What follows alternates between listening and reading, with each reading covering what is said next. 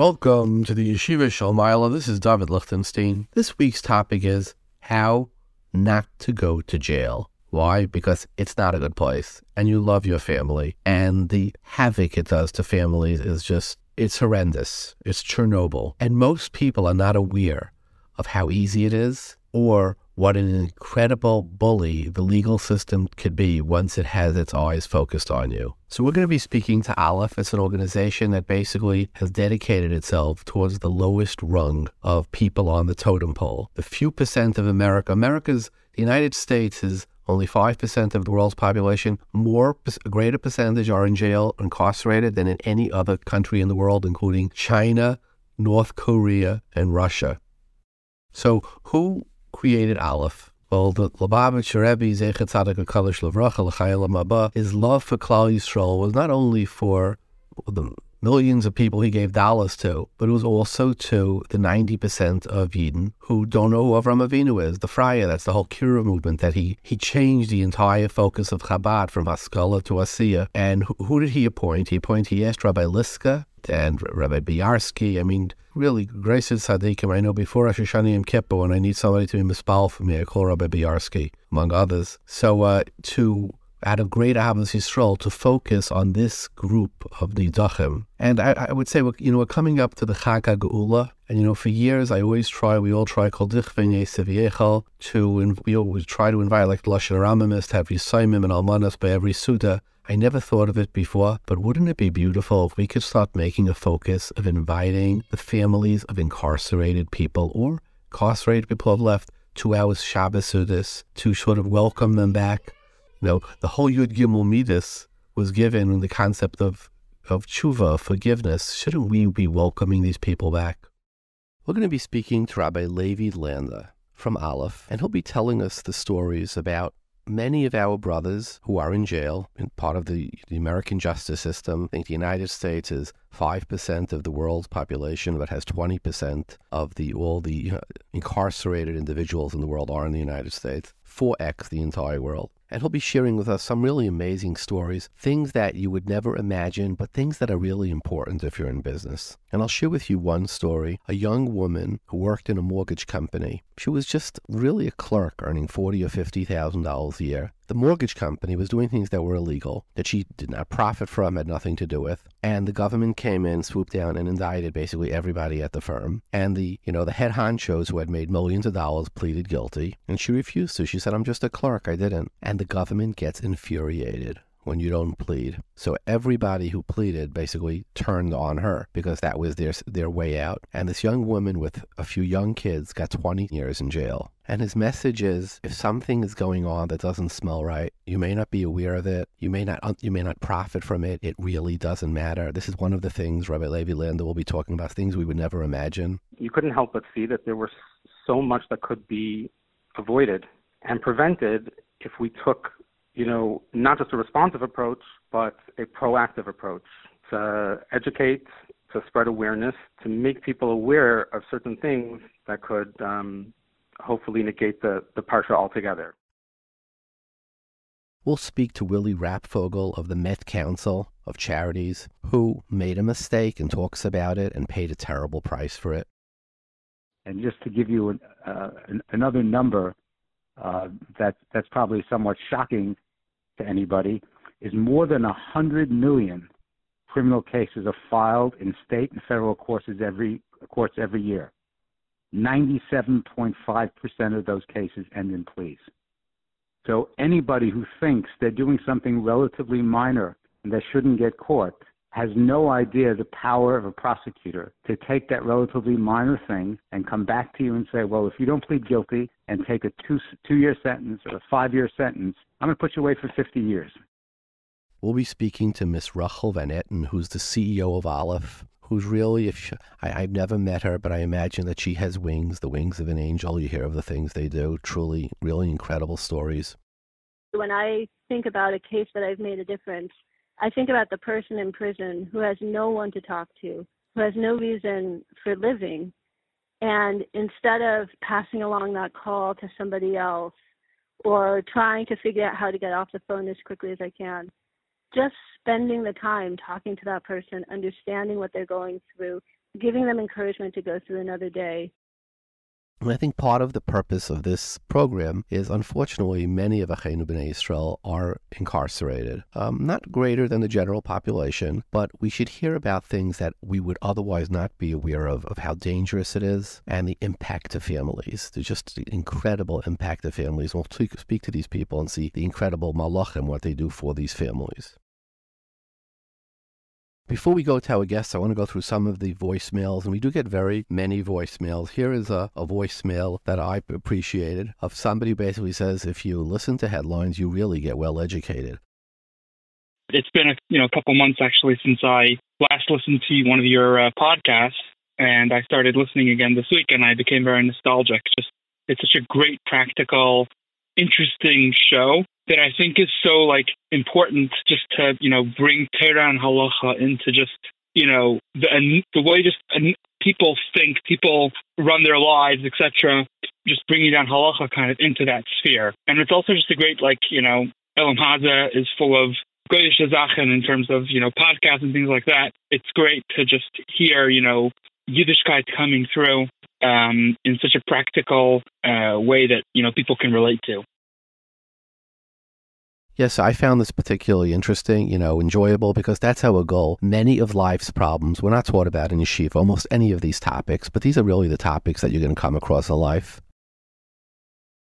Here's a voicemail from a fellow in England who seems to have a real problem with Rabbi Lord Jonathan Zach, Zecher Tzadik Levracha, because he doesn't fit into his box as to what a gadol should look like. I mean, he had a little bit of a shaved beard on the side. He went to college. Here's what he says. Hello, I'm the young man who left a comment about Jason Sachs. Jason Sachs was a reform rabbi. A Yid who goes to college isn't considered a Godel Ado. We never had Gedolei Ado who went to college, okay? It was never Makubal. Do you know what he said in the pre-war about people who went to college? They were off the mat, off the mat, off the mat. So here's what I would like to respond to this question. You can't be a Gadol B'Yisrael if you went to college. Now, there are certainly those who believe that. I mean, I've heard over from one, actually it was a Satmar Chassid, he said, Hu asher diber la'am kadshay, shomer l'kadshay mibayivat seisai, from Zmiris on Shabbos, he taished, Hu asher diber, he said over from the Shin of Arav, Hu asher dibers, milashin yadber amim tachtenu, he who will lead la'am kadshay, shomer l'kadshay mibayivat seisai. He never had to have a minute outside, the walls of a yeshiva or a Beis HaKnesses or a shul, etc. But let's look at it. Let's see, are there Gedolim who did go to college? So, first one that would come to mind is the Aruch Laner, Reb Yaakov Etliger. He was a contemporary younger than Reb Kiva Eger Nachsam Seifer, but Reb Kiva Eger wrote Hagoyis on the Bikurai Yankiv, pages of Hagoyis, and he went to the University of Würzburg when he lived in Germany. And by the way, his Talmidim, Reb Israel Hildesheimer and Reb Shamshin Rafal Hirsch all went to college, as did more recently. Look, the Lubavitcher Rebbe has a doctorate, and look, the Lubavitcher Rebbe's influence on the world. It's hard to imagine anybody, really, few people in the Mamish Moshe Ad Moshe who had an influence. The 90% of the world that's not from. Who touches them, if anybody? It's the Lubavitcher Rebbe and his shluchim. Then you have Rabbi Yoshe Ber Soloveitchik, who, anybody who's learned his Torah is certainly one of the greatest lamdim who will ever touch till Mashiach comes, the Western Hemisphere. And then you had Rav Hutner, my Rebbe Rav Hutner. Look, the way he changed Chumash. I mean, who learns, which Litvak learns Chumash the same way after Rav Hutner? And then you had, as recently as the head of the Aguda, who was the Novominsker Rebbe, went to college.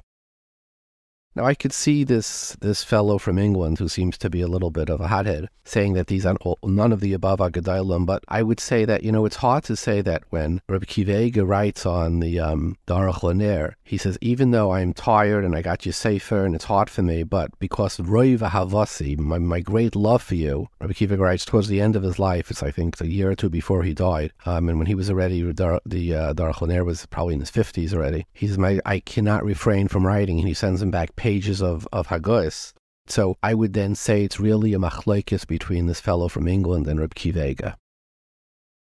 Now, clearly I'm not saying that college is for everyone. It's clearly not. And most of the Gedolim did not go to college. But there are certainly those who went and were Gedolim. And when he makes fun that, I said that Rabbi Sachs was Makayim Adaber L'fnei Malachim L'Yevash, and Prince Charles looked up to him, the King of England now looked up to him as somebody eminent. And he says, who's Prince Charles? Well, you have to make a bracha when you see Prince Charles. So he mocks Prince Charles. But I would say like this, even to sort of quote unquote the extreme right wing, I would say like this, that when people ask about the Satmar Rebbe, who clearly was totally anti-Israel, etc., and when you speak to many intelligent Charedim, they'll say, look, we don't agree with his shita, but if we need people like that, because if he hadn't spoken up, all of From Yidden wouldn't become Zionists. You need somebody who takes totally. You need somebody an outlier to sort of to keep the center where it is. And I would say I would use the same argument. Do we need everybody to go to college to be? Obviously not. But is it important that we have somebody who could speak to a Prince Charles, who's the King of England? Do we need somebody who could speak to the UN? Do we need somebody who could debate the great Kaifrim of our generation? And there are some really amazing videos of Rabbi Sachs interviewing the greatest, not debating the greatest Kaifrim, the greatest atheists in the world, and winning and coming out really, making them look bad. We absolutely do need people like that. So it's sort of, I would put, interestingly, Rabbi Sachs and the Satmar Rebbe on the same scale on that. Yes, we need highly educated people, not necessarily to become our Gedolim, but because we need Gedolim who can talk to the atheists of the world. This would be my response to this fellow from England.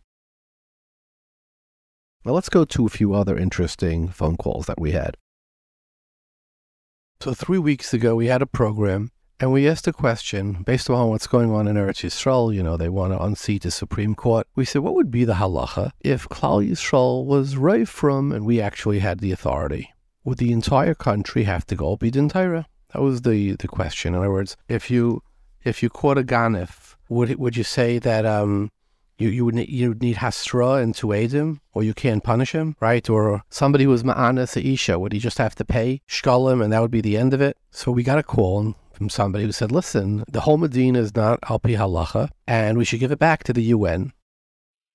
I don't well understand the whole discussion and the whole show, because clearly the last player is to do second way at 51%. Alright, Jews should go over to the UN, give them over the whole Medina, because as known to all, the Medina is Osir al Torah, all our Gedolim, all that. And it's borrowed and not slightest of.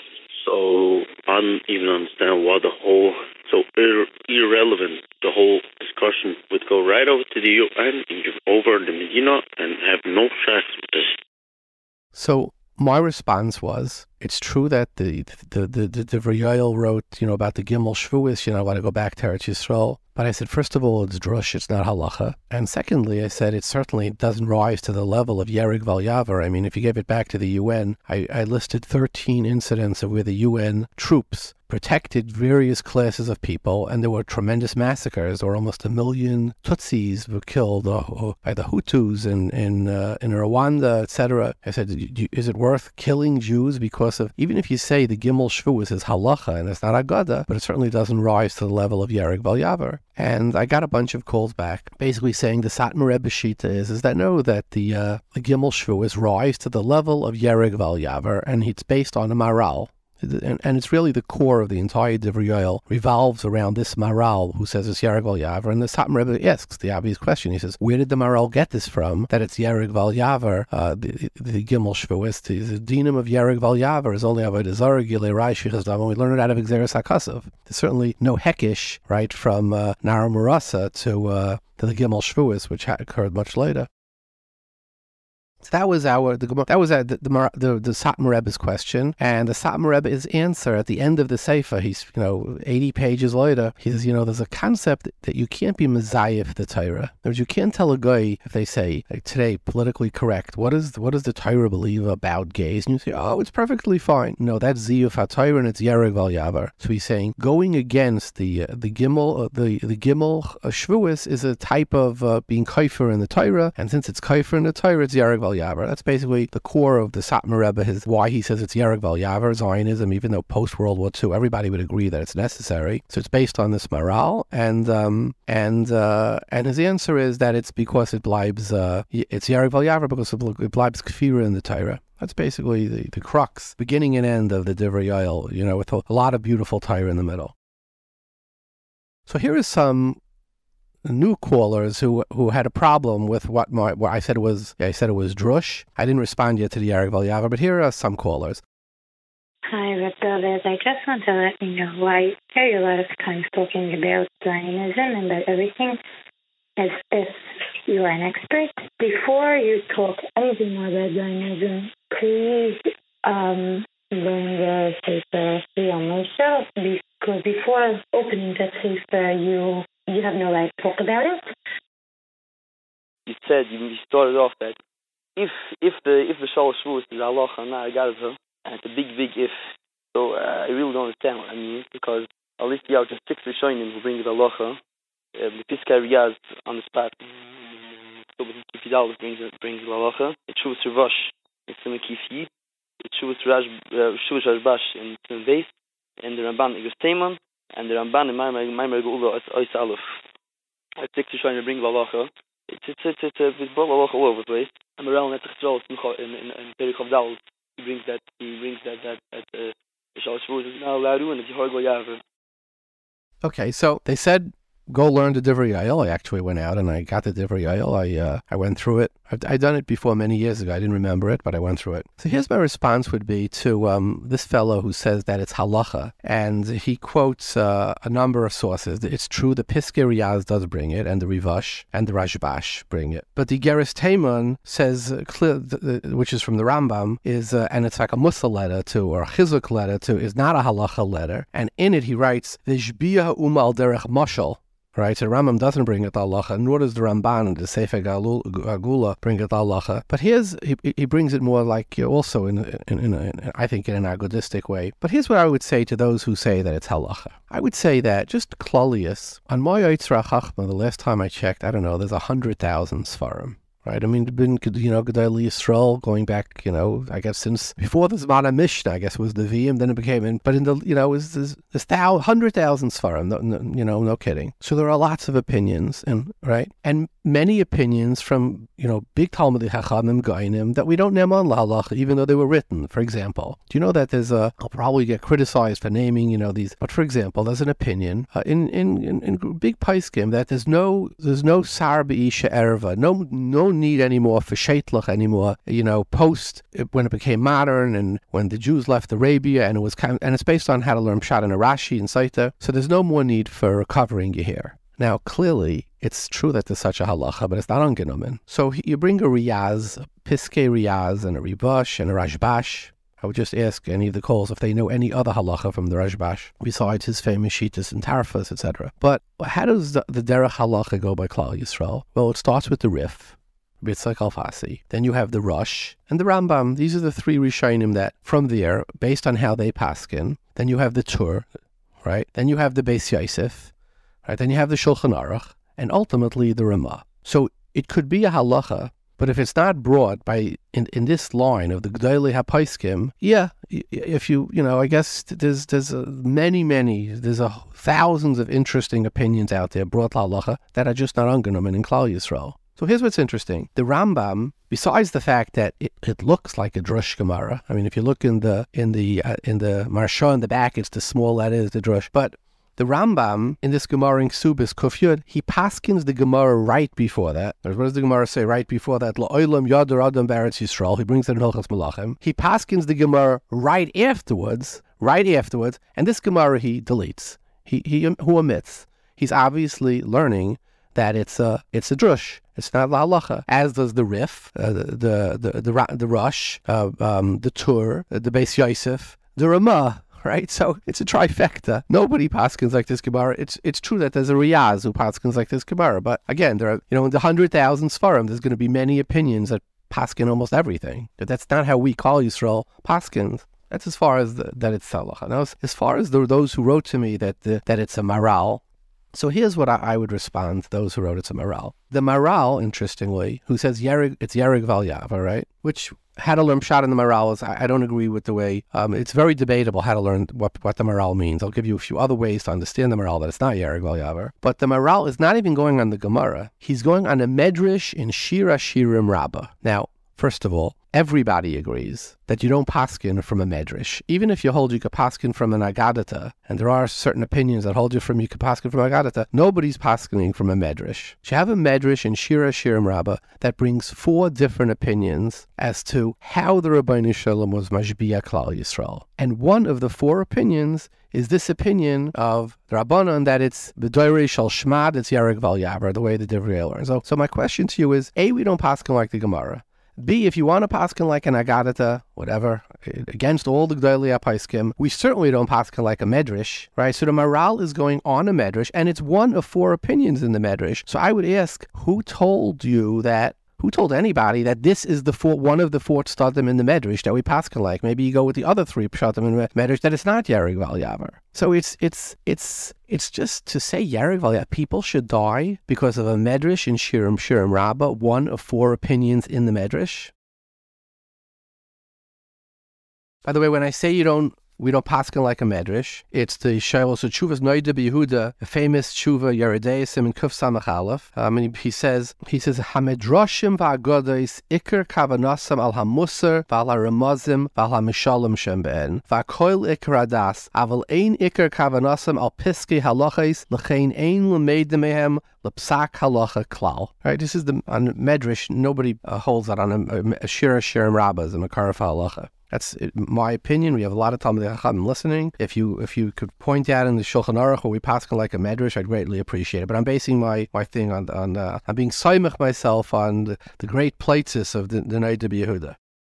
Even in the Maral, if he wants to, the Real wants to say that he means it's Yarek Val Yaver. I think there's another way to learn the Maral, because it's very difficult to understand. Where did the Maral get this from, that it's Yarek Val Yaver? There's no Xeris HaKasa for it. The Maral is saying the 4th tzad in the 4th Mandiyamar in the Medrash says Hishbiyam b'doirei shel shmad. That's the exact lashon. So the Maral explains it the way I understand, possibly understanding the Maral is the halacha by a doirei shel shmad is that you nerag even al arkas the Masani. If somebody says b'doirei shel shmad that wearing red laces is a sign of avodah zarah, so you have to be nerag if he says please wear red laces. And the doirei shel shmad is very chamer. So I understand he's saying that Hishbiyam b'doirei shel shmad, possibly that if in a doirei shel shmad you want to reject the shmad by going back to Eretz Yisrael, but that's a way sort of to reject the Doirei Shel Shmad. He says, no, you're not even allowed to do that by Doirei Shel Shmad, because the Doirei Shel Shmad is Yarek Val Yaver, and that would be a geder of Yaver. In other words, being kaifer in the gzeira of Doirei Shel Shmad also has a din of Shmad. That's how the Maral learns. You know, it's a chiddush, and obviously it's only one opinion it's according to one opinion of 4 in the Medrash Rabbah. So he's not saying any chiddush that Gimel Shavuos is Doirei Shel Shmad. He's saying, since he's saying Hishbiyam b'Doirei Shel Shmad, and by Doirei Shel Shmad there's always a din of Yarek Val Yaver, a kfira in Gullus during a Doirei Shel Shmad also has a din of Yarek Val Yaver, which is a chiddush, but it's not a very big chiddush. Now, as far as the answer that the way the Divrei understands in the Maral that it really is Yarek Val Yaver according to the single shita in the Shiur Shiurim, in Medrash Shiur Shiurim, he says, so where did the Maral get it from? How could it be? So he says, because you're being kaifer in the Rabbeinu Shalom by going up, you're being kaifer in the Galus. So I would just ask the following questions. First of all, every chait has an element of kfir in it. If a guy steals, he's denying that the Rabbeinu Shalom is watching him, right? He's obviously saying, hey, God isn't watching. If he believed that ayin raya, he wouldn't be stealing. Every avera that we do, there's some element of kfir in it. Does every avera then become an element of Yarek Val Yaver? Elamai, you're going to say over here, since he's doing it to go keneged the das of the Rabbeinu Shalom of the Galus. Let's say the guy says, I'm not doing it to go keneged the das of the Rabbeinu Shalom of Galus. I'm just going because I want to save my life.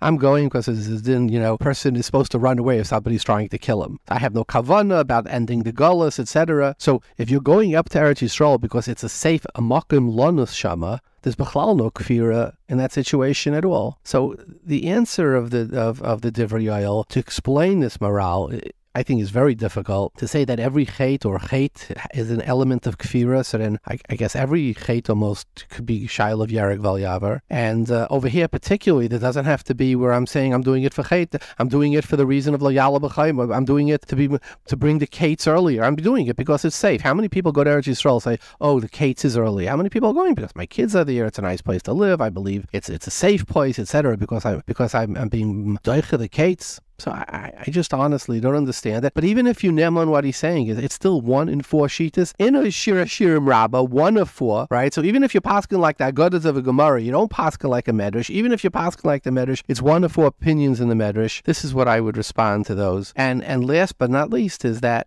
he said give it back to the UN, which would obviously cause a tremendous amount of Jewish death. I mean, who would go to Eretz Yisrael for Sukkot or for Pesach and send their kids to learn there if the UN, if the only thing between you and the Arabs and the Palestinians was the UN? Lamaisa, we listed many gedolim like Reb Chaim Moiza, the etc., who all opined as to how Klal Yisrael could run as a halachic state. So clearly they believed we could live there. So that's my response to these those who wrote the letters. How's that? Before we go to our guests, I would like to say a short vart. It's Rosh Chodesh Nisan, and this is the Chag HaGeula, and I would like to share with you a thought. You can understand that on many levels, and I'm going to look at it at a different way than maybe you have in the past. When I come to Pesach, one of the things I ask is, how can I get out of Mitzrayim? What's preventing me from being the biggest person I could be? Who's my Parai, and what's my Mitzrayim? What's keeping me? And I think each of us, almost around the Pesach table, if you have adults, you say, what's your Mitzrayim and who's your Parai? And how this year can you really have a Yetzias Mitzrayim? And I'll share with you a story. It was many years ago. I was by some type of an Aguda event. I don't remember where. And there was a fellow there. His name was Benny Fishoff. And Benny was a survivor of, he didn't go through the camps. He went through Shanghai, I believe. But he lost everybody in the Holocaust. And he came to America. And he was very successful. I went over to him and I schmoozed with him, and he was a Lajah Yid. He spoke beautiful Yiddish. And I said to him, how did you do it? Coming with nothing. You lost your parents, your brothers, your sisters, your uncles, everybody, the whole family. How did you come out and not just curl into a womb and cry, be a victim? And he said, in the beginning it was really hard. He said, but it was I don't remember if he said it was his first or second year coming to America, and it was by the Seder. And he said, I was sitting by the Seder, and he says, I was terrified. Or what type of terror? The fear of the unknown. He said, I didn't speak English. I didn't know any business. He says, I was feared of failure. If I had a few dollars, if I lost it, I was done. And I self-doubt. I mean, I wasn't American. I was a total foreigner. Americans didn't particularly love from a Yidden at that point. I don't know if it's changed, but then it was a lot worse.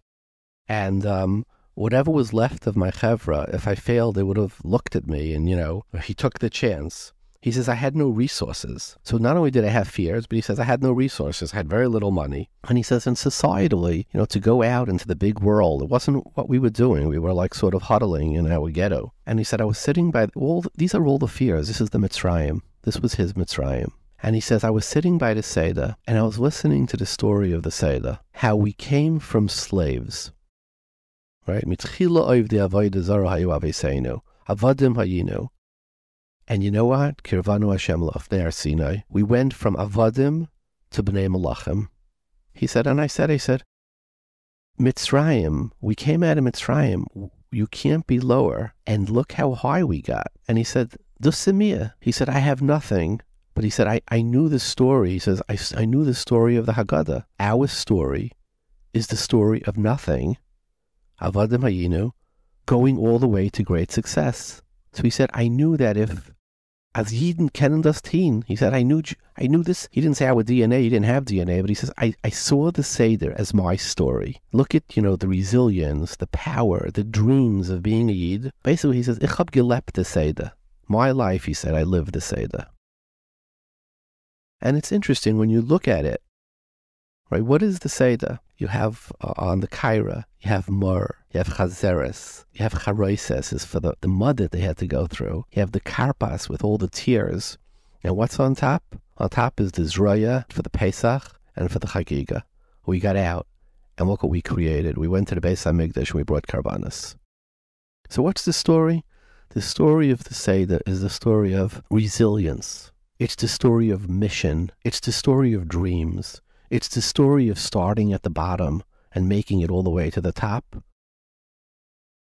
So whatever my Mitzrayim is, or your Mitzrayim is, when we sit by the Seder tells us that we can do it. So I wish you all a Chag Kasher v'Sameach. I think we have one more program before Yom Tov. And may it be the year that each one of us has the Yetzias Mitzrayim, that each one of us finds that paray, finds those walls that are preventing us from living the life of our dreams, and that we go to Geula. Next year we look back and we say, wow, I really had a Yetzias Mitzrayim. Let's go to our riddle of the week.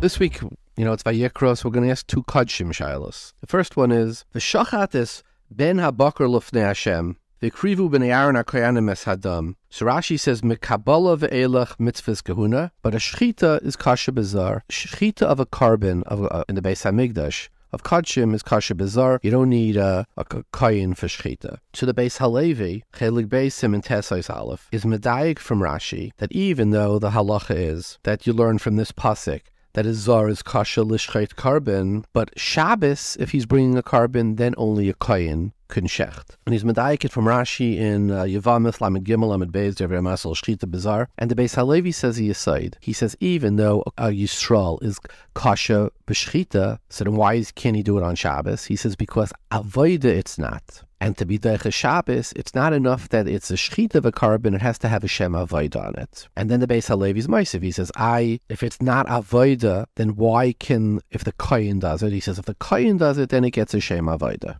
That's the aside of the Beis Halevi. L'chayra, it's a pella on the Beis Halevi from a Mishnah Mefureshes, Psachim Samach Dalad Amar Aleph, that what? Shachat Yisrael v'kibul Koyin, kemaseu b'chayil kach maseu b'Shabbos, that a Yisrael could shech the carbon Pesach on Shabbos. So the question is, according to the Beis Halevi's Yisayid, that the shechita of Yisrael, even if it's kasha, never gets a Shem Avoida, and to be doicha Shabbos needs a Shem Avoida. So the question is, why by carbon Pesach do you say that a shechita's Yisrael is kasha even on Shabbos? That's a question that we're going to ask on the Beis Halevi. That's our first riddle. Our second riddle is, Pasuk says, Im loy sasig yadi l'shnei soirim ayil shnei b'nei yaina. He brings a mincha, a asira sa'efa silas. And in Taras Gehanim, what does it say? Rabbi Yehuda Aimer, Chaviva mitzvah b'shaita. Why doesn't this Araman who's bringing a mincha wait till he makes some money and bring a real carbon? So he says, Chaviva mitzvah b'shaita. Better to bring the carbon Aimer now, and you don't wait till one day you're an usher. Seize the moment. Look at the Chaviva mitzvah b'shaita. Seize the moment. Today, bring what you have. Tomorrow, you'll be rich. Okay, right now, this is what you could afford. Chaviva mitzvah b'shaita. Don't wait till you become rich. Now, the Ramah says in Simin Chafhei that if a person has tefillin mizumanim biyadai and he doesn't have tzitzis, he shouldn't wait for his tzitzis. He should put on his tefillin before the tzitzis. Do what you have the mitzvah. And what does the Magen Avram say? Because you don't wait for a mitzvah, and he brings the makoyer from this shiu mitzvah le'mishanhinan, that you don't wait by this ani doesn't wait to become rich, because chaviva mitzvah b'shaita, the same thing chaviva mitzvah b'shaita. Your tzitzis are at home, you tefillin say, put on the tzitzis. When the tefillin come, when the tzitzis come, then you'll put on the tzitzis. L'chayr, it's a shverazach. By the ani, who says he's going to become rich? He could get rich now. He could wait a year. It could be 5 years. So it's something that's not in front of him, and it's not biyadai even more. It's not biyadai. So Allah is shiu mitzvah le'mishanhinan. Here it's naming on that you have tefillin, you have tzitzis. Somebody's bringing them from your house. Maybe they're bringing them later. But it's not something that you're going to have to wait a year for, 6 months, 5 years. Shiu mitzvah le'mishanhinan from the case by Tyrus Koyanim is somebody who can't afford. One day he will afford. Maybe he will, maybe he won't. Here the tzitzis are right in front of you. L'chayra, it's a pella on the Magen Avram, the Tzushtel. And this, by the way, I could speak for a long time in this Magen Avram, because very negay in other areas, halacha, l'mashal, kiddush levana. Do you nemont, it's better to do it behidur, matzah Shabbos, or should you do it early, shalai, so it becomes this whole shaila with the machlokes trumas hadeshin. We're not going to get into that now. All I'm asking is, the Tzushtel of the Magen Avram is a very sferet Tzushtel. These are our two riddles of the week. If you want to leave a message by phone or dial in by phone to listen, in America our number is 732-806-8700. In England it's 44, that's the country code, 33011-70250. In Eretz Yisrael it's 02-372-0304. Let's go to our fabulous shiur.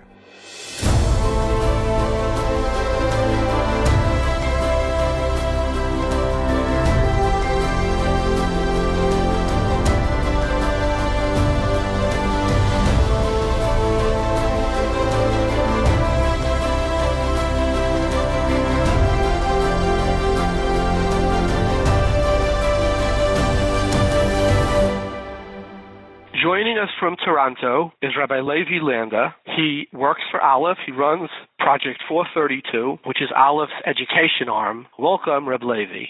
Thank you so much. Shalom Aleichem. Reb Levi, what is Project 432? Project 432 is really born from, Aleph's many years of experience supporting our fellow Yidden who sadly find themselves caught up in the criminal justice system. We witnessed firsthand what happens to a mishpacha, an individual, the heartache that this issue can bring about. And Aleph was very much a reactive organization responding to these crises, trying to be there in every way possible. And, the growth of what Aleph has, Baruch Hashem, been able to provide people has really grown responding to needs that people had. And at this point, this begins all the way pre-sentencing. And then we're there throughout the whole journey, including when they emerge on the other side and they're trying to rebuild and repair. And as we were, watching and witnessing these stories, you couldn't help but see that there was so much that could be avoided and prevented if we took, not just a responsive approach, but a proactive approach to educate, to spread awareness, to make people aware of certain things that could hopefully negate the parsha altogether. So that really is the impetus behind Project 432, to reach people at an earlier stage when we're not responding, but we're helping them avert the thing entirely. So before you tell us how you go about this and what the education is, you spoke about you witnessed the heartache, what it does to people and their family. Share with us one story that sticks out in your mind. I remember hearing from someone who was bar mitzvah age when their father was serving. He was actually in home confinement at the time. So this boy had to have his bar mitzvah at home. He didn't have the typical Suda in a hall, but he shared with me that besides for that whole parsha and him having to face being different in that way, that two officers decided to come in and do their sweep as they're entitled to do, but they did it just as he was delivering his bar mitzvah pilpul. And he shared with me the impact that's had on him. He's now on his 30s, and I was able to feel that very, very clearly. I heard recently a young girl. This was much younger girl, maybe 4 or 5 years old. But every single time that she sees, a car that is the same color or remotely resembles the shape of her father's car, she's calling out the window, "Tati, Tati," thinking that he's coming home, and her mother has to explain to her that this is, it's not Tati's car. So it's really, really hard to describe when you see it up front. And Baruch Hashem, we like to say if you don't know anything about Aleph, that's probably a good thing. Aleph has always operated, on a need-to-know basis. But when you do see the parsha, up close, it's really hard to put into words the effect, and it's a long-lasting effect. It's not just, when somebody is sadly investigated, if they're charged, until they go through the whole, it's a tremendous, just the fear of the unknown, the stress, what it does to a family financially, what it does to a family emotionally, what it does between parents and children, a wife who's left, to try to pick up the pieces and now is the sole breadwinner. You have, the shame and stigma. You have, we see how often, sometimes there are tremendous examples of chesed and community support people, but often sometimes people find themselves really alone and they discover who their true friends are, and it's extremely painful. So it's really hard to describe. The fallout is enormous. and the trauma reverberates, and it's something that a family has to deal with. And even when the person is, finally released, it's not over. It's not behind them. The effects of trying to earn a livelihood with that, with that history and trying to heal emotionally from it. I know the tremendous work that your Rebbetzin is doing, and we're extremely grateful for that. It really is. It's something that leaves just a very deep scar. So tell us about Project 42.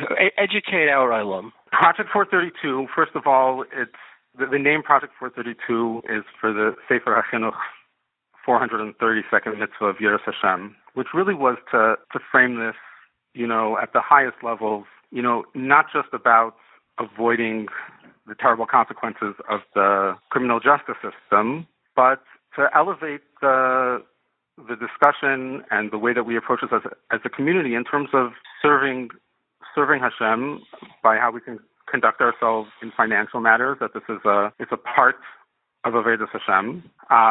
And we began, really, the genesis for Project 432 was we did a robust listening tour with all types of askanim, mechanchim, rabbanim, who had valuable insight and guidance on this issue. And we also spoke to people who Aleph had been fortunate to help. And we did in-depth interviews, I would say, and we learned a tremendous amount. But I would say that at this point, we've probably done this with about 30 individuals, where we asked them a question which, or a series of questions which really hadn't been the focus of our interaction with them. Typically, it's how can we help? What are you going through? What's the latest? What's needed? This was to take a step back and to ask someone, from your perspective, how did we get here?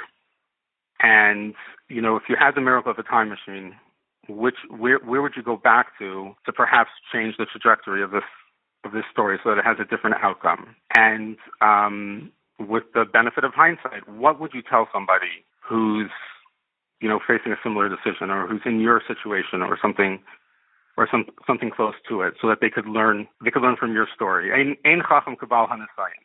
So how can we use the knowledge that we've gained from people who sadly have to go through this, so that we can help others stay safe and avoid it? So that was really the beginning of what guided us in terms of the. And what did you discover? What did you discover? We discovered that almost actually there may be one or two outliers, but almost without exception, that things fell into one of three general categories. Number one, ignorance. There's a tremendous amount that could happen without a person having any intention whatsoever. You don't know what you don't know. And number two, that there's often so much pressures that a person is facing, financial pressure. They're trying to just keep a family going, that even if there's some awareness that maybe it's in a gray area, or it's something that in some ways is improper, that it's very easy for a number of different reasons for things to be rationalized. The third category is where there really is in some way an intent to circumvent the system. We would not be accurate if we didn't say that we see that as well. The Ibra Chacham, someone who really set out in some way to outsmart the system. So give us an example. Give me an example of ignorance.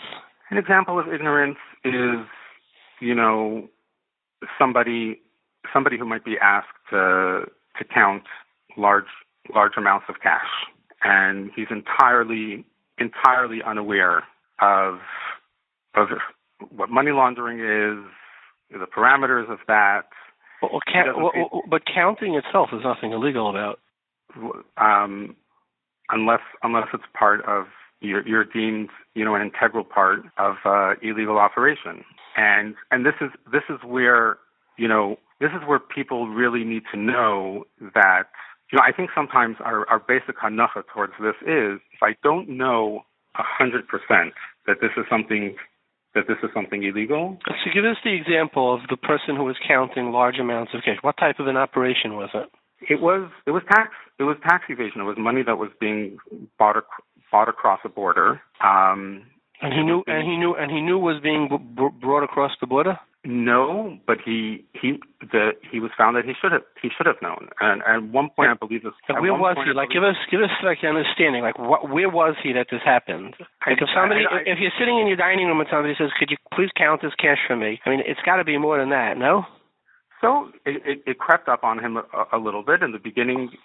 Perhaps you don't ask too many questions, and then I need somebody that I can trust to count large amounts of cash, and then you'll pass it along. You'll pass it along to a courier. It sounds very. That doesn't sound ignorant.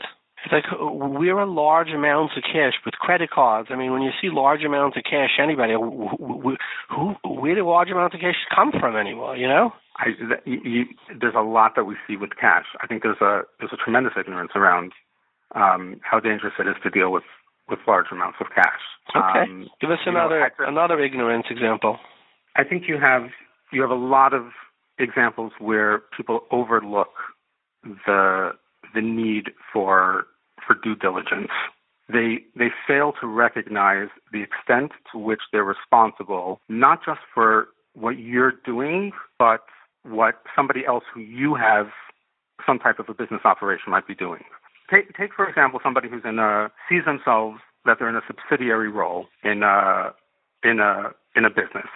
Okay, they're working in a business. Everything is perfectly legal. The business is operating, medical labs. They're in an administrative role, and they're working for the company for years. Nothing out of the ordinary. They're moved all of a sudden to a different department where they begin to realize that there are essentially shell labs that exist on paper.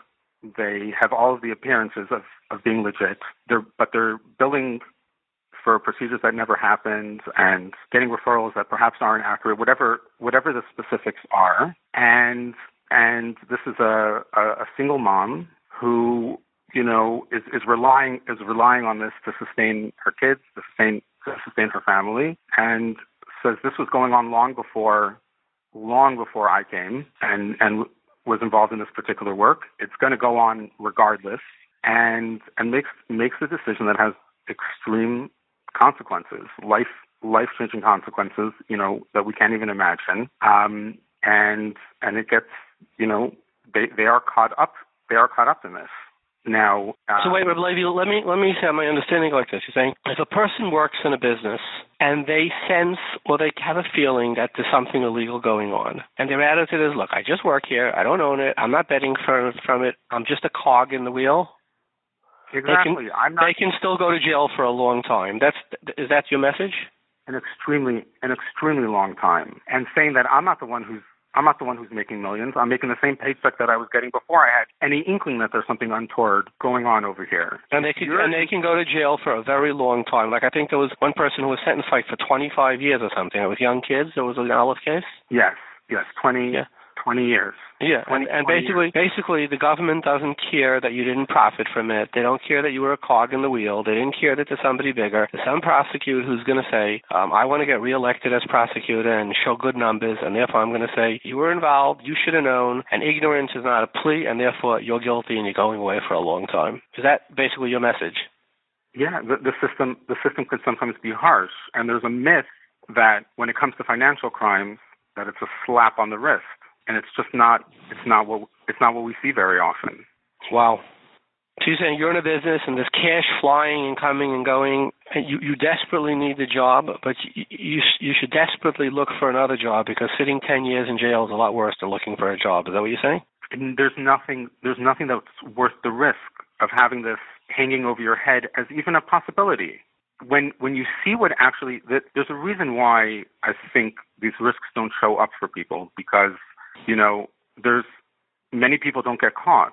But when somebody does, your life's cracked open in a way you can't even begin to describe the way a person is brought to their knees. There's nothing that could possibly be worth it. And that's why I think for people to realize that it doesn't matter if you didn't know. If it's something that was expected that you did know, you actually, the onus is on you to actually know that the behavior that you're committing is 100% legal. And there is sometimes let's have a human tendency to say, oh, if it's a gray area, it can't really come back to bite me. Or if there's some way of explaining it, then it can't really be something that somebody's going to be taken away from their family for many, many years. And that's our experience is that's often not the case. Wow. And you spoke about pressures. What can we do to alleviate some of these pressures? I think so. On the the approaches in terms of solutions, I think a few things. I think the first thing is that we have to begin to talk about it. Yes, in an edel way, in a chayistic way, but it does happen. By the way, there's no indication. I think this is an important point when we discuss this openly in our community. There's no indication that there's some outsized problem that we have in our community. I think sometimes there's the way that the media portrays things. You have people who all look the same, and there's sometimes a terrible bias that exists in the media, and we don't have to buy into that, but it does sometimes happen.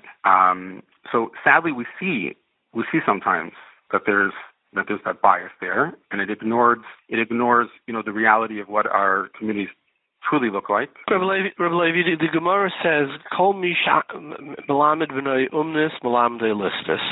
Do you think that some of these pressures are because many of our young have no education, they have no honest way to earn a living, they have to take the gray way out, and is basically the Maimer Chazal just coming back to bite us on the back?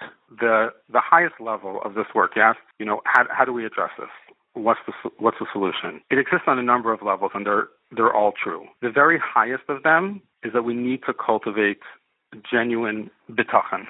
We need to raise, and there's no other way around it, because that proposition has no place if there's a real genuine recognition that the Eibusher is under Mefarnes everyone, and whatever is decreed for us from above that's what's destined for us. And certainly by doing something improper, we're not somehow changing the cheshbon and increasing the bracha. So to look at parnasa as our hishtadlus, or another way of saying that as making a keli to contain the bracha that's meant for us. So this is one level. I think we could talk on the level of yiras hachet. It's a little bit different, but to recognize that most of the time, you'd be hard pressed to find a violation of U.S. financial law that isn't also on some level hurting somebody, and doesn't anyways in some way violate halacha. What we're anyways striving, the high standards that we're holding for ourselves in terms of how to behave. So I think it is something that needs to be taught. That there's the valuable part. You're saying that most of the crimes that they're going to catch somebody on are also hurting somebody. Yes, they're in some way. Well, we talk about financial fraud, mortgage fraud. These are all things that there's somebody on the other end who's picking up the pieces of it. Yeah. When the mortgage goes bad and it doesn't get paid, the bondholder doesn't get paid, somebody got hurt. Exactly. The bank is getting hurt. Perhaps other people who might be competing for the same loan are getting hurt. The loan was given to you over someone else. If you really break it down, somebody's being impacted. Somebody's being harmed here. Okay, so your first one was ignorance, and you gave us a few examples, and a very powerful point that if you close your eyes and something bad is going, you could close your eyes behind Pismarg. The government's going to say you should have known. Not unlike Avimelech, lo yadati, lo reisi, lo higadati li me'uma. And the Torah laughs at him, and the government is going to laugh at you too. So that was your first point. Your second point is that we need a little more yiras hachet because most financial crimes do hurt other people. Yeah, and we need more yiras shamayim and yiras hachet, which is why it's called 432. Okay, so what's your third point? That's just two fabulous, valuable points. Leave us with one third point. So I also we need to talk about yiras ha'inish. And the sakana that that's I think we can talk about all three of these. When you talk about yiras ha'inish, you're talking about from Klape Shmaya, or you're talking about from the government, or the government maybe has a shliach on Klape Shmaya. Which of the above are you talking about? I'm talking about this in terms of the government. And when you say we have to have Yiras Hayinish, what do you mean? Just explain that. It's to understand the way that the system works and the way that the risks are not kedai, and the long arm and the long memory. And what it could do to your family as well. Yeah, and what it could do to your family. There really isn't anything that seems to make that worth it. Do you think that this should be discussed in yeshivas, or it's not appropriate? Look, I'm not going to weigh in. I think that's above my pay grade in terms of each yeshiva has to decide for themselves. What we're trying to do is to create ways that hopefully feel appropriate and comfortable to discuss this within learning, within halacha, within hashkafa, within what our gedolim have taught us. So for example, we're looking to publish a Gillian L'Bnei Yeshiva that would raise this discussion in a way that hopefully would feel very appropriate for yeshivas. Certainly yeshivas that are teaching general studies, there's, I think, so many ways that this could be woven in, whether it's in civics, whether it's learning history. There's so many ways that we could inculcate these messages in a way that could possibly help people have the right.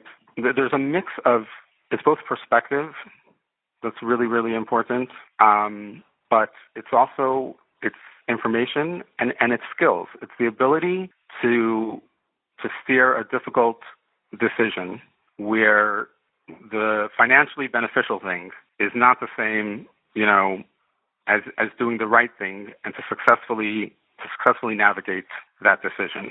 And I think what's interesting, we spoke about the third category of people who are in some way really intentional about what they're doing. They're setting out to circumvent the system. And a lot of people cautioned us when we began to look into this that, what are you going to tell somebody? They know better. What are you going to convince them? And the interesting thing is that when we really sat down with people and we listened to their story, it had often started at a very young age with much smaller, more benign things. It didn't start with the big, huge parsha. I'm thinking of an attorney. Somebody shared with me recently the story that he was eventually caught having taken huge amounts of money, millions of dollars out of the escrow account. So somebody with a 20, 25-year career, a highly regarded attorney, and everybody was scratching their heads. This is 101. This, day one of law school. Like, how does this happen? How does this even come to be? But when you get into the kishkas of the story, there's something that happens very, very early on. Taka, almost the day out of law school, that was, perhaps could be justified, perhaps not, perhaps was proper. And we see that small things really, really make an enormous difference. This is very incremental. There's risk creep where a person, becomes comfortable with the previous level of risk and then ups the ante. We see it play out. And then all of a sudden it comes to the point where, as someone shared with me, I had dug myself, he said he dug himself a 10-foot hole and he only had a 2-foot ladder, where he finds himself in a position that he had never.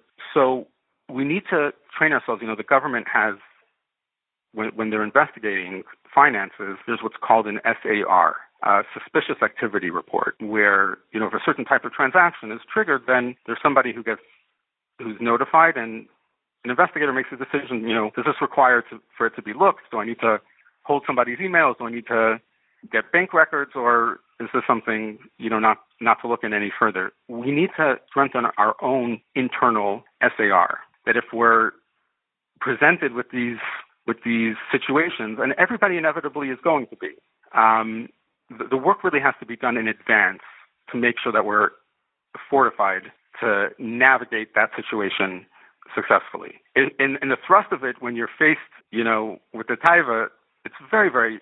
It could be very, very difficult. And one of the things we've learned is that people need to really think these through and come to a clear decision. This is something that I'm not going to do, and understand why it's wrong, it's unhealthy, and run in the opposite direction. And if we can reach people at an early age, reach them when they're developing. It's almost too late to begin to think about this, when somebody's already facing tirdas parnasa, is already trying to raise a family and hasn't developed an approach to these issues. Rabbi Levi, thank you very much for your time, and the Baruch Shalom should give you the kayach. Halavai should be matzliach. The best, an ounce of prevention is a pound of cure. You probably wish that Aleph went out of business, don't you? That's the goal. That's the goal, that we be. Well, Chag Kashav Sameach, Rabbi. It's a Chag Hagula. It's a perfect time to have this conversation. That's it. We should truly be b'nei chayrin, that there isn't even something that's hanging over us with true menuchas hanefesh. Amen. Amen. Amen. A good everything after kayach. Take care. Bye-bye. Joining us from New York is Willie Rapfogel, who has the most fascinating story to share with us, a poignant story that I think is really relevant for this program. Welcome, Willie. Thank you. Thank you so much for doing this and for working with Aleph and all the others who are trying to help both people who are incarcerated, going through different stages of the criminal justice system, and who want to prevent ever having to go through the criminal justice system. So tell us, Willie, share with us your story. Be so generous. Sure. Baruch Hashem, I did a lot of very interesting things in my life and was in the process of doing some tremendous chesed with an organization that I helped build from a relatively small not-for-profit into a really giant not-for-profit that provided help and financial assistance to thousands of people, food to thousands of people, provided home care to 3,000 elderly people every day, many of them Jews, and built 2,000 units of housing for needy people. How many years did that take you to do? I spent 2 decades doing That. Built 2,000 units. Yes. You should be the mayor of New York. You can't build anything. Thank you. And in fact, we were the only people who built on housing authority land. We built a senior residence in Queens for low-income elderly people on the Pomanac Housing Authority project. And nobody's been able to do anything on the Housing Authority project since, or before. Anyway. You did chesed in a world-class manner. So, Baruch Hashem, I was able to do a lot of chesed. And, you have to own your mistakes. And one of the things that when anybody makes a mistake in life, you have to accept the fact that you made that mistake, and you have to recognize it, and you have to do the teshuva for that mistake. So tell us the story of the mistake. Like, what happened? You got to knock on the door. Walk us through the story. So, okay. There's a couple of different pieces to the mistake and some history to the mistake, but let me just go right to the mistake. During the course of running this organization, probably after 15 years of doing it, and during that period of time, I had very little to do with the financial, there's a chief financial officer who's very well experienced, or the risk management, meaning the insurance side, and this really revolves on the insurance side of the organization. When I started at the organization in 1992, it was a relatively small $5 to $10 million nonprofit organization. And I had built it over the years to an organization of between $100 to $150 million annual operating budget, and at different times a capital budget, meaning construction, that ranged anywhere from $5 million to $1.60 million for a project of assisted living. Anyway, so during the period of time that I was there, we had a board committee which was headed up by somebody who had been general counsel of New York State's insurance department, and he would review the bids for our insurance and would then recommend it. And regularly, the same insurance broker would win the bids because he understood the organization. It was very responsive and effective. And during the course of my first 15 years there, I would recommend him to other people because we seemed to do very well with him. The review process, which had a very professional person in charge of it, went very well. And 2 major construction firms would end up taking him, about a dozen significant nonprofit organizations, and others as well. Anyway, in 2009, 2010, I'm there more than 15 years, he comes to me and he says, you have done unbelievable, great stuff for my business. It's not anything to do with Met Council, but with these recommendations, and I want to pay you a commission because I want you to continue to recommend us. And as people have, they have a moment of weakness, a moment of greed, and that was the moment that I failed. Why? At the very Why can't you take a commission if you recommend a construction company to an insurance guy? Right. So at the very least, number one, I should have said, okay, this has to be done completely by the book. We need to put it in writing. I need to be paid, taxes taken out. And I should have gone to my board and said, listen, I'm going to do this with this guy, unless you tell me I have a major problem with it. Should have done all of that. And had I done all of that, this would not have happened. But I accepted his recommendation to take cash and not pay taxes on it. And that opened the door for the resulting nightmare that was to come. So now here are the other pieces in the background of the story that are important to it. Number one, around 1988 or 1999, a state senator in Washington Heights, who would later become Attorney General and the person who led the prosecution against me, made a commitment to the Jewish Community Council of Washington Heights of a $50,000, what was called member item grant, that the state would give to that council. The council came to us and asked to advance the grant, which is something we typically did with the smaller Jewish community councils that didn't have their own ability to, have an ability to go to the banks and borrow. So we began advancing the money. After we'd spent about 15 of the 50,000, we began to tell her we needed paperwork to demonstrate that there was a real grant there. And at that point, she got back to me at one point and said, well, State Senator Schneiderman had a fit when we questioned him on this. I subsequently called him out at a meeting in a nice way. There was a local community council legislative event, and in front of other people, I thanked him for, coming up with a $50,000 grant, but I had confirmed with the Senate Majority Leader's office that there was no such grant in the budget. He went nuts, cursed me, whatever. And that set it into stage the ill feelings, which would ultimately, again, come to be a problem. The last piece, which is extremely important, is that prior to my going to work for this organization, and unbeknownst to me, until everything exploded, my predecessor, the chief financial officer, and the insurance broker, and this is at a time when the organization was relatively small, were skimming money from the insurance bills. I didn't know how much it was. I probably will never know because the Attorney General's office sought to exaggerate everything, so it's very hard to make anything out of it. And plus, I didn't have access to my records because they completely wouldn't give me any access to my records. And these guys were skimming this insurance money. Now, in the beginning, when the budget was $5 million, $10 million, it probably wasn't a significant amount of money. As the organization grew, the amount of money grew. Around 2011, our board chairman gets a letter. Turned out that it was some disgruntled person who worked for the insurance broker saying that there's something going on, skimming and so on. So our chairman gives me the letter and says, could you please investigate it? Which I did. Now, at that time, we had a new CFO, and I didn't feel that he'd be able to drill deep enough. So I went to our independent auditors, who had been the independent auditors for about 4 years at that point, and they drilled down and found nothing. And then another letter came in 2013, which would ultimately lead to things coming out about the skimming. Now, the board chairman told my lawyer, I don't know that he did tell the prosecutors. I have no way of knowing it. I think he was told to shut up by his lawyer. But the board chairman told my lawyer that there is no way that I was involved in the skimming. Had I been involved when I got the original letter in 2011, I would have never gone to the independent auditors, because had I been involved, why would I take a chance they would find out? I would stick with the new CFO who knows nothing and let him come back and say there was nothing there. So that, if you're following, combined, created this incentive for the prosecutors, the Attorney General, who hated me, to essentially have these three individuals who originally came in and told a story which essentially said that I wasn't involved in the scheme.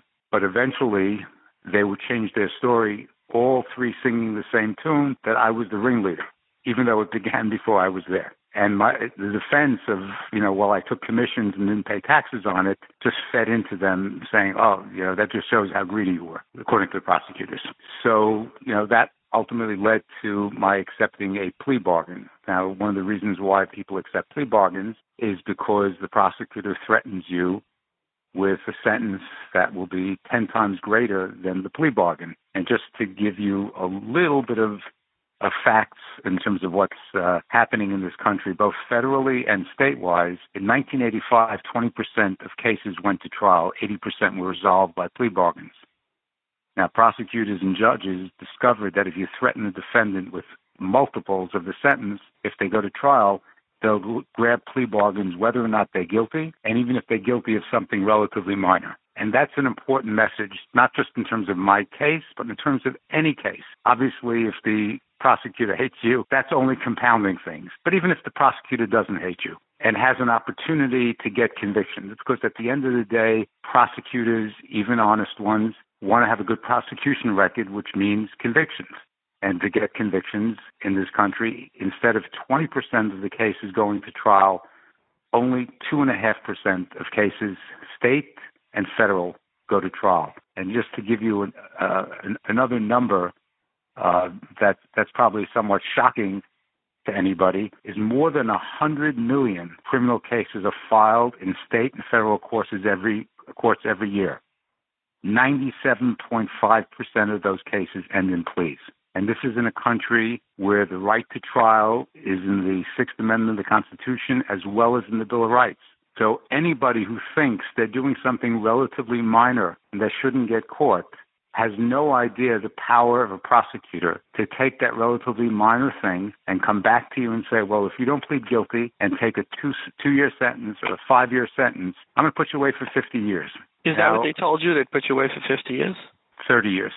For taking cash for a commission, which if you had disclosed would be okay. Would have been okay. But what they did is they turned it into much more. They turned it into 3 other people getting lesser sentences by saying I was the ringleader. So they were able to threaten them because they wanted my case, to be the headline case. So, the idea that somebody thinks that, I'm not doing anything so bad. But let me give you an illustration. I'm very fortunate to work for a guy by the name of Howard Jonas. I don't know if you've heard of him, but he does incredible chesed every single day that will blow your mind. A little over a decade ago, he and his wife decided they were going to visit people in prison. And they went to visit 2 guys that Aleph suggested they visit. They never knew them, no clue who they were. And they went up to Otisville federal case, visiting these 2 guys. They told them their story. Their story was that both of them were in the real estate business. They had legitimate land in Florida and South Beach that they owned, that they got investors for. But in filing for the investment vehicle, they filed with the SEC. And both of them, about different issues, one was about a conviction, one was about education, lied on the SEC form. Now, among all the issues, I guess in Mazel is timing. In Makam Zman and Lashon, in their case, the timing was terrible because this was around the 2008 collapse of the economy, and prosecutors were looking to catch people that they could make an example of.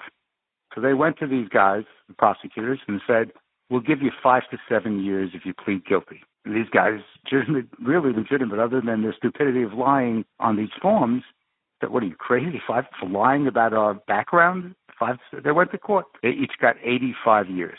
85 years. They ended up serving 13 years before their sentences were commuted in 2020. Wow. So again, don't think, anybody who's listening tonight, don't think for a second that if you think you're doing something relatively minor, the worst is going to happen. I'll get a slap on the wrist. I'll have to pay a fine. I'll pay some interest. It doesn't work that way.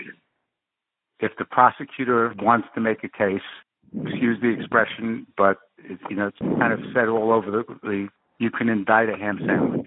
So, in addition to trying to warn people about what happens and what can happen, there's also the part, and this, my Rebbe, Reb David Feinstein, Zechat Tzaddik Livracha, said to me before I went away, he said, you be a rod of shalom, and you set examples for people. And it was incredibly difficult in the beginning. The first Friday night in Rikers, I can tell you that I just cried my eyes out. But at a certain point, I was singing Lecha Dodi to myself. I just felt that there was just Hashem was there. I don't know how to describe it another way. And that basically really inspired me to go forward to try to set a good example, not to be bitter, not to be angry, but to try to do things that would both help other Jews that were behind bars going forward, to try to better myself, to learn. I actually made a few siyamim, which I had not done for many, many years before that. During Yom Tovim, to make Siddurim for people who might otherwise never have had a Seder. And then there's one story that the first chance I got to visit after I'd gotten out to be with my son in Far Rockaway, I was folding my talis after davening in the morning and putting it away. And my son and two grandsons had already gone to the Kiddush. And this man comes over to me and he says, "Are you Willie Rapfogel?" I said, "Yes." And, when you're first shortly out of prison, you're very nervous about what people are going to say. I mean, there have been people who've cursed me and things like that because they believe everything they read. But anyway, he comes over, he says, "I have to tell you a story." And he says, a few years ago, when my mother passed away, I decided to leave the business that I was in, and she owned some buildings in the Buffalo area. And instead of a management company, I would go and manage these buildings. Because I go up first time wearing a baseball cap because it's, very low-income area. It's not some place that Jews would be properly welcome. And they go, talking to some people to get the lay of the land. And a couple of people told him, you have to meet Monster.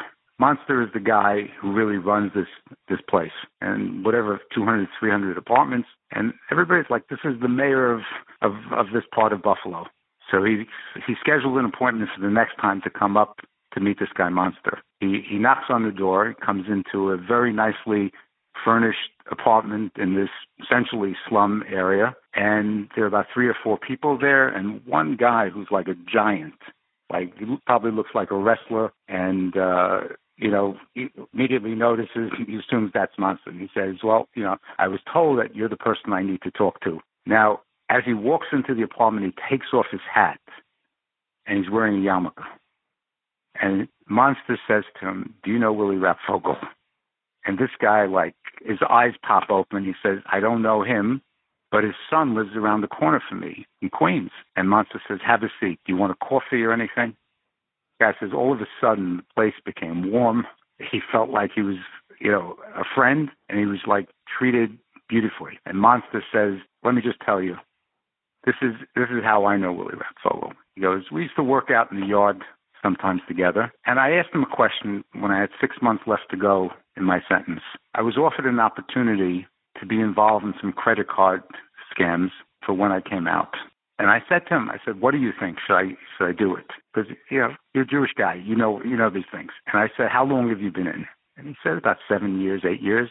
And I said to him, technology has changed. Whatever you think you can get away with these credit cards, there's no way in the world you're going to get away with it.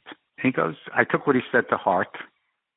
And when I got out, I told his friends, no, forget it, I'm not doing it. A couple of months after he gets out, those friends all get arrested. And he goes, that would have been me. I would have been back. He goes, if not for him, I would have been back.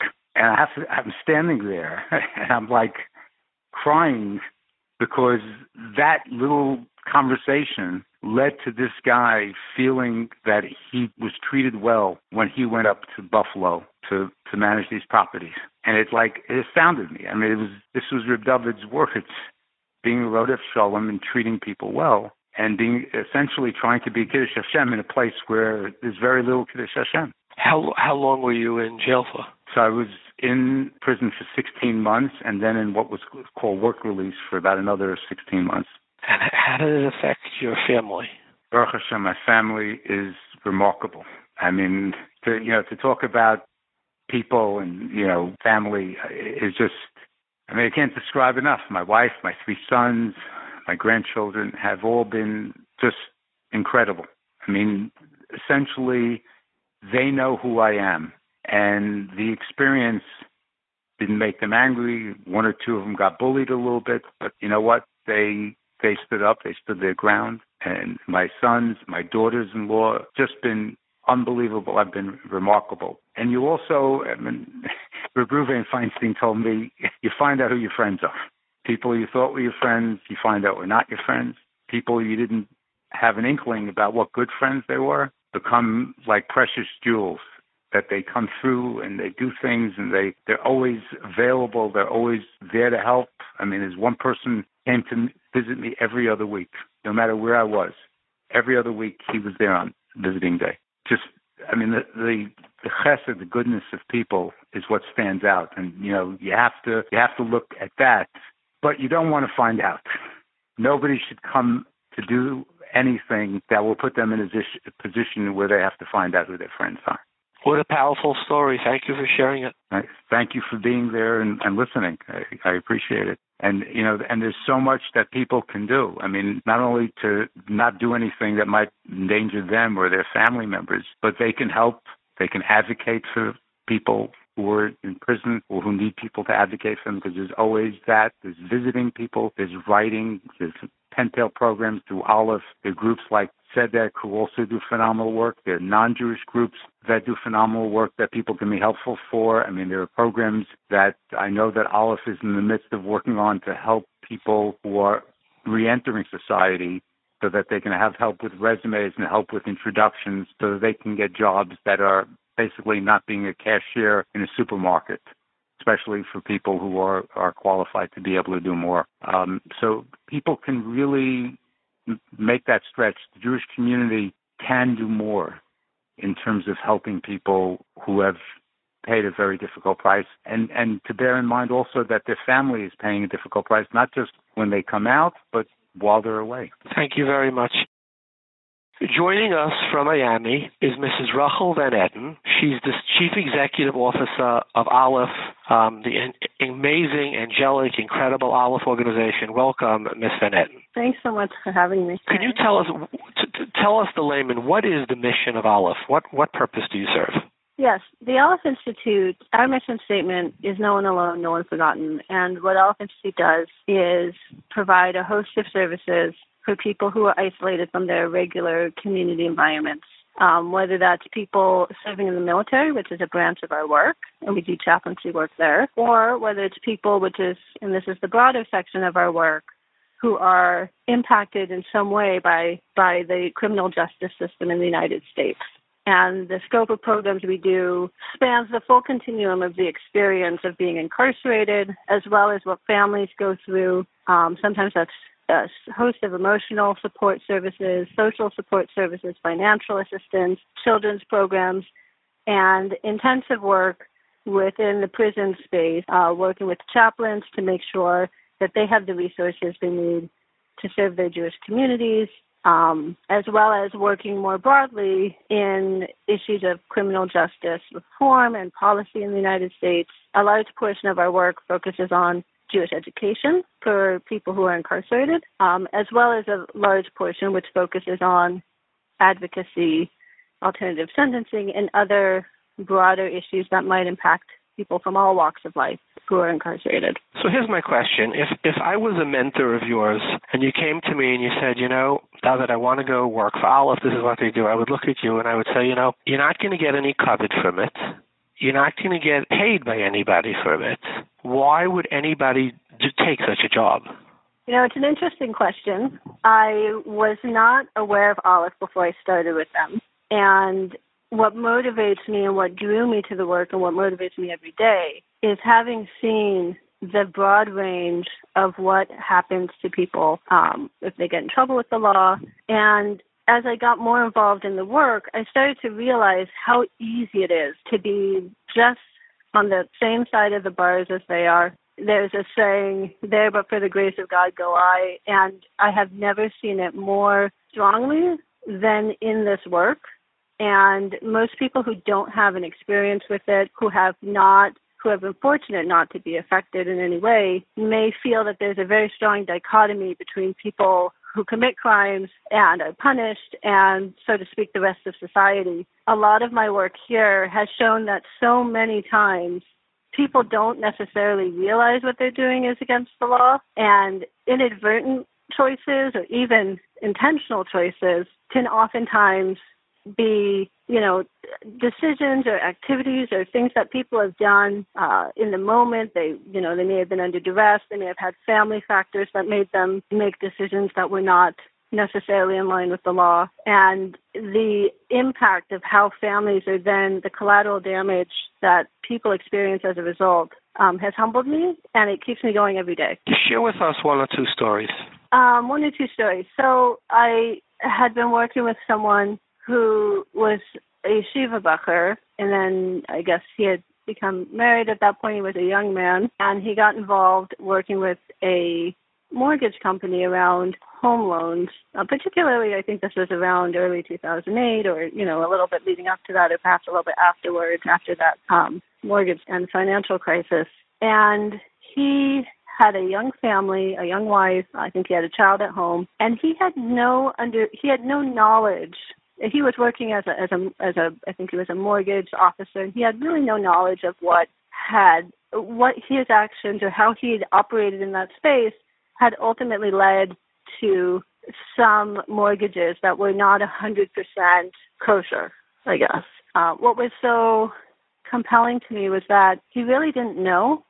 He had, it was a community job. He knew somebody who employed him, and he had this involvement with the law. And I don't recall how many years did he get?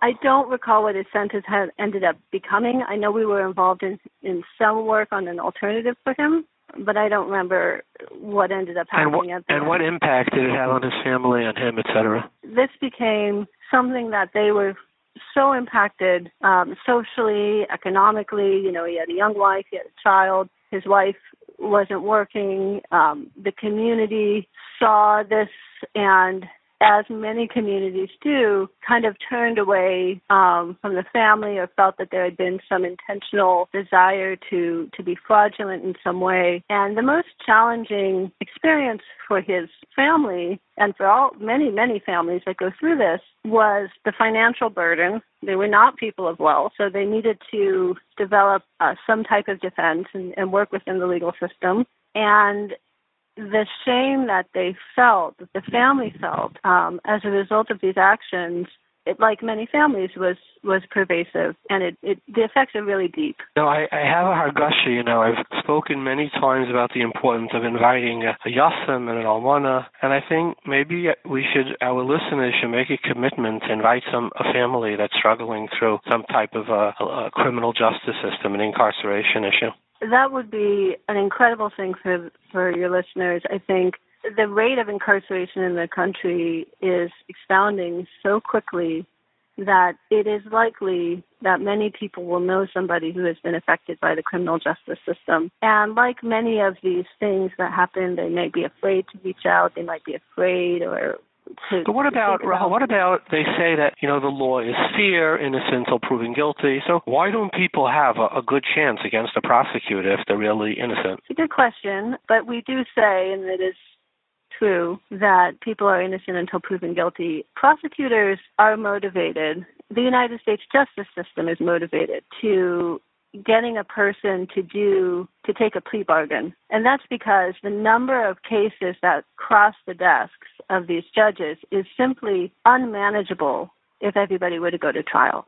So it is not possible for them to actually try every person in a jury trial. Instead, the prosecutor and the justice system itself is motivated to incentivize a plea deal. So in order to motivate that, you really have to start stacking up the risks of going to trial. So a prosecutor might look at an event that happened and consider, how do they add to these sentences or these charges in order to then offer, let's say, if you have many charges and a prosecutor wants you to take a plea deal, they might say that they will then drop a charge or 2 charges or 3 charges if you take a plea deal. And you can't do that if there's only 1 charge. So there really is an incentive to have multiple charges to elevate the risk so that it is highly, highly beneficial for the person to take a plea deal, even if they have factors that relate to their innocence that would otherwise be heard in a trial. And how do they do that? How do they add charges if the person only did 1 action?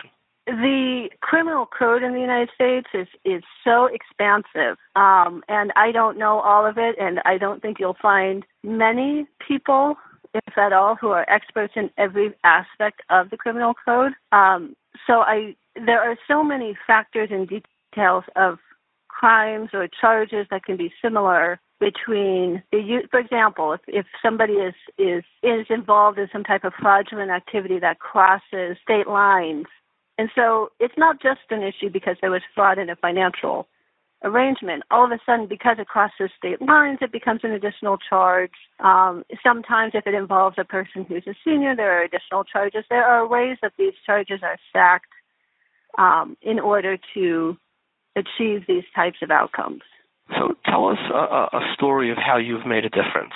A story of how I've made a difference. I'm not the kind of person who looks at these big splashy cases and says, this is the one that hit the news and we changed everything. We have those. Aleph is involved in cases that have been sensationalized. From time to time, we don't try to do that, but we don't try to make cases be sensationalized. But what I see when I think about a case that I've made a difference, I think about the person in prison who has no one to talk to, who has no reason for living, and instead of passing along that call to somebody else or trying to figure out how to get off the phone as quickly as I can, just spending the time talking to that person, understanding what they're going through, giving them encouragement to go through another day. To me, those are the biggest wins. It's the everyday, the little things that we do to make each day better and ultimately to get that person through and past the ordeal that they're in so that they can rebuild their life. Okay, but tell us some stories about how Aleph has made differences in sentencing. An example of a case that,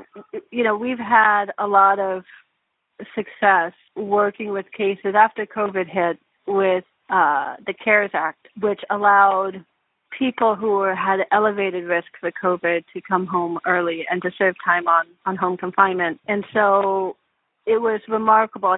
We worked around the clock, even over Shabbos, because these were life-threatening issues, to file and encourage individuals to file requests for home confinement so as many people as possible who were at risk of COVID and who were safe to be released, and there are regulations around it, were able to then come home. And the number of stories, people we've worked with, there's one man we worked with who his wife was severely ill. She was medically compromised and she was going through pretty intensive medical procedures, and she had no one around to be there for her to help her through this. She herself, was bedridden. She couldn't feed herself. She couldn't really do much of anything. And through the work with the CARES Act, especially in this case, we were able to show that the unexpected risk of COVID-19 had created so much challenge in the family that her husband was allowed to go home, not only, and really I think his own risk was low for COVID itself, but he was able to go home to be the caretaker for his wife. Yeah, so there was a young woman who had a relatively minor role with a company that was involved, unfortunately, in some healthcare fraud, and she had not been herself very aware of what was going on. She was really a secretary of sorts in the organization, and when her superiors had been charged, they had each chosen to take a plea deal. They each got between 3 to 5 years or something to that effect. But she was a young single woman, a single mother. Her children were young, and she also didn't have any direct engagement in the fraudulent behavior that had taken place.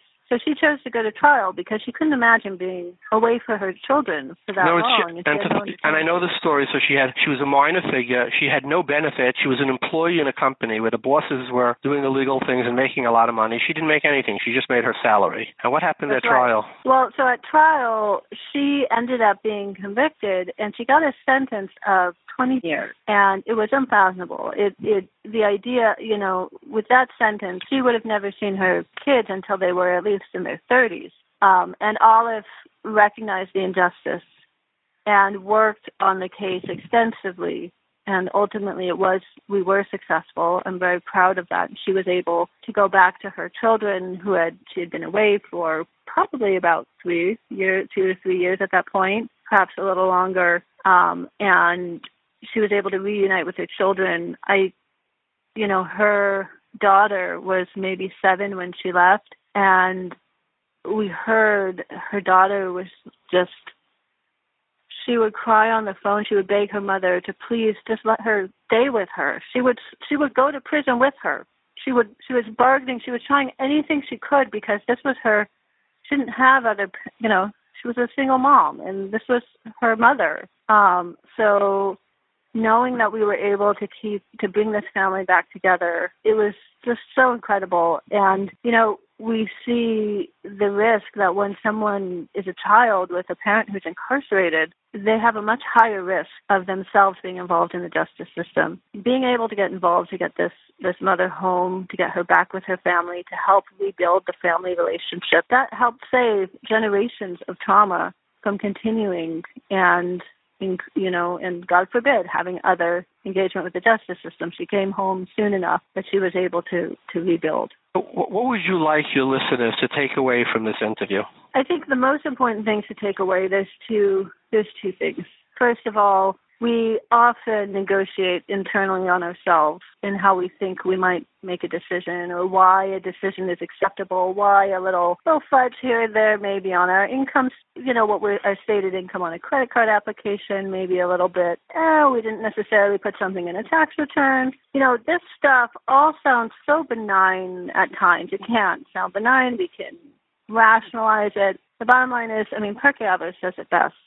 There's an eye that sees, there's an ear that hears, and it's all written down in a book. Having the right type of Yiras Shamayim for your listeners, it's not a small task. It's actually quite Herculean, and I encourage your listeners to think deeply about the little things, because it's not the big things.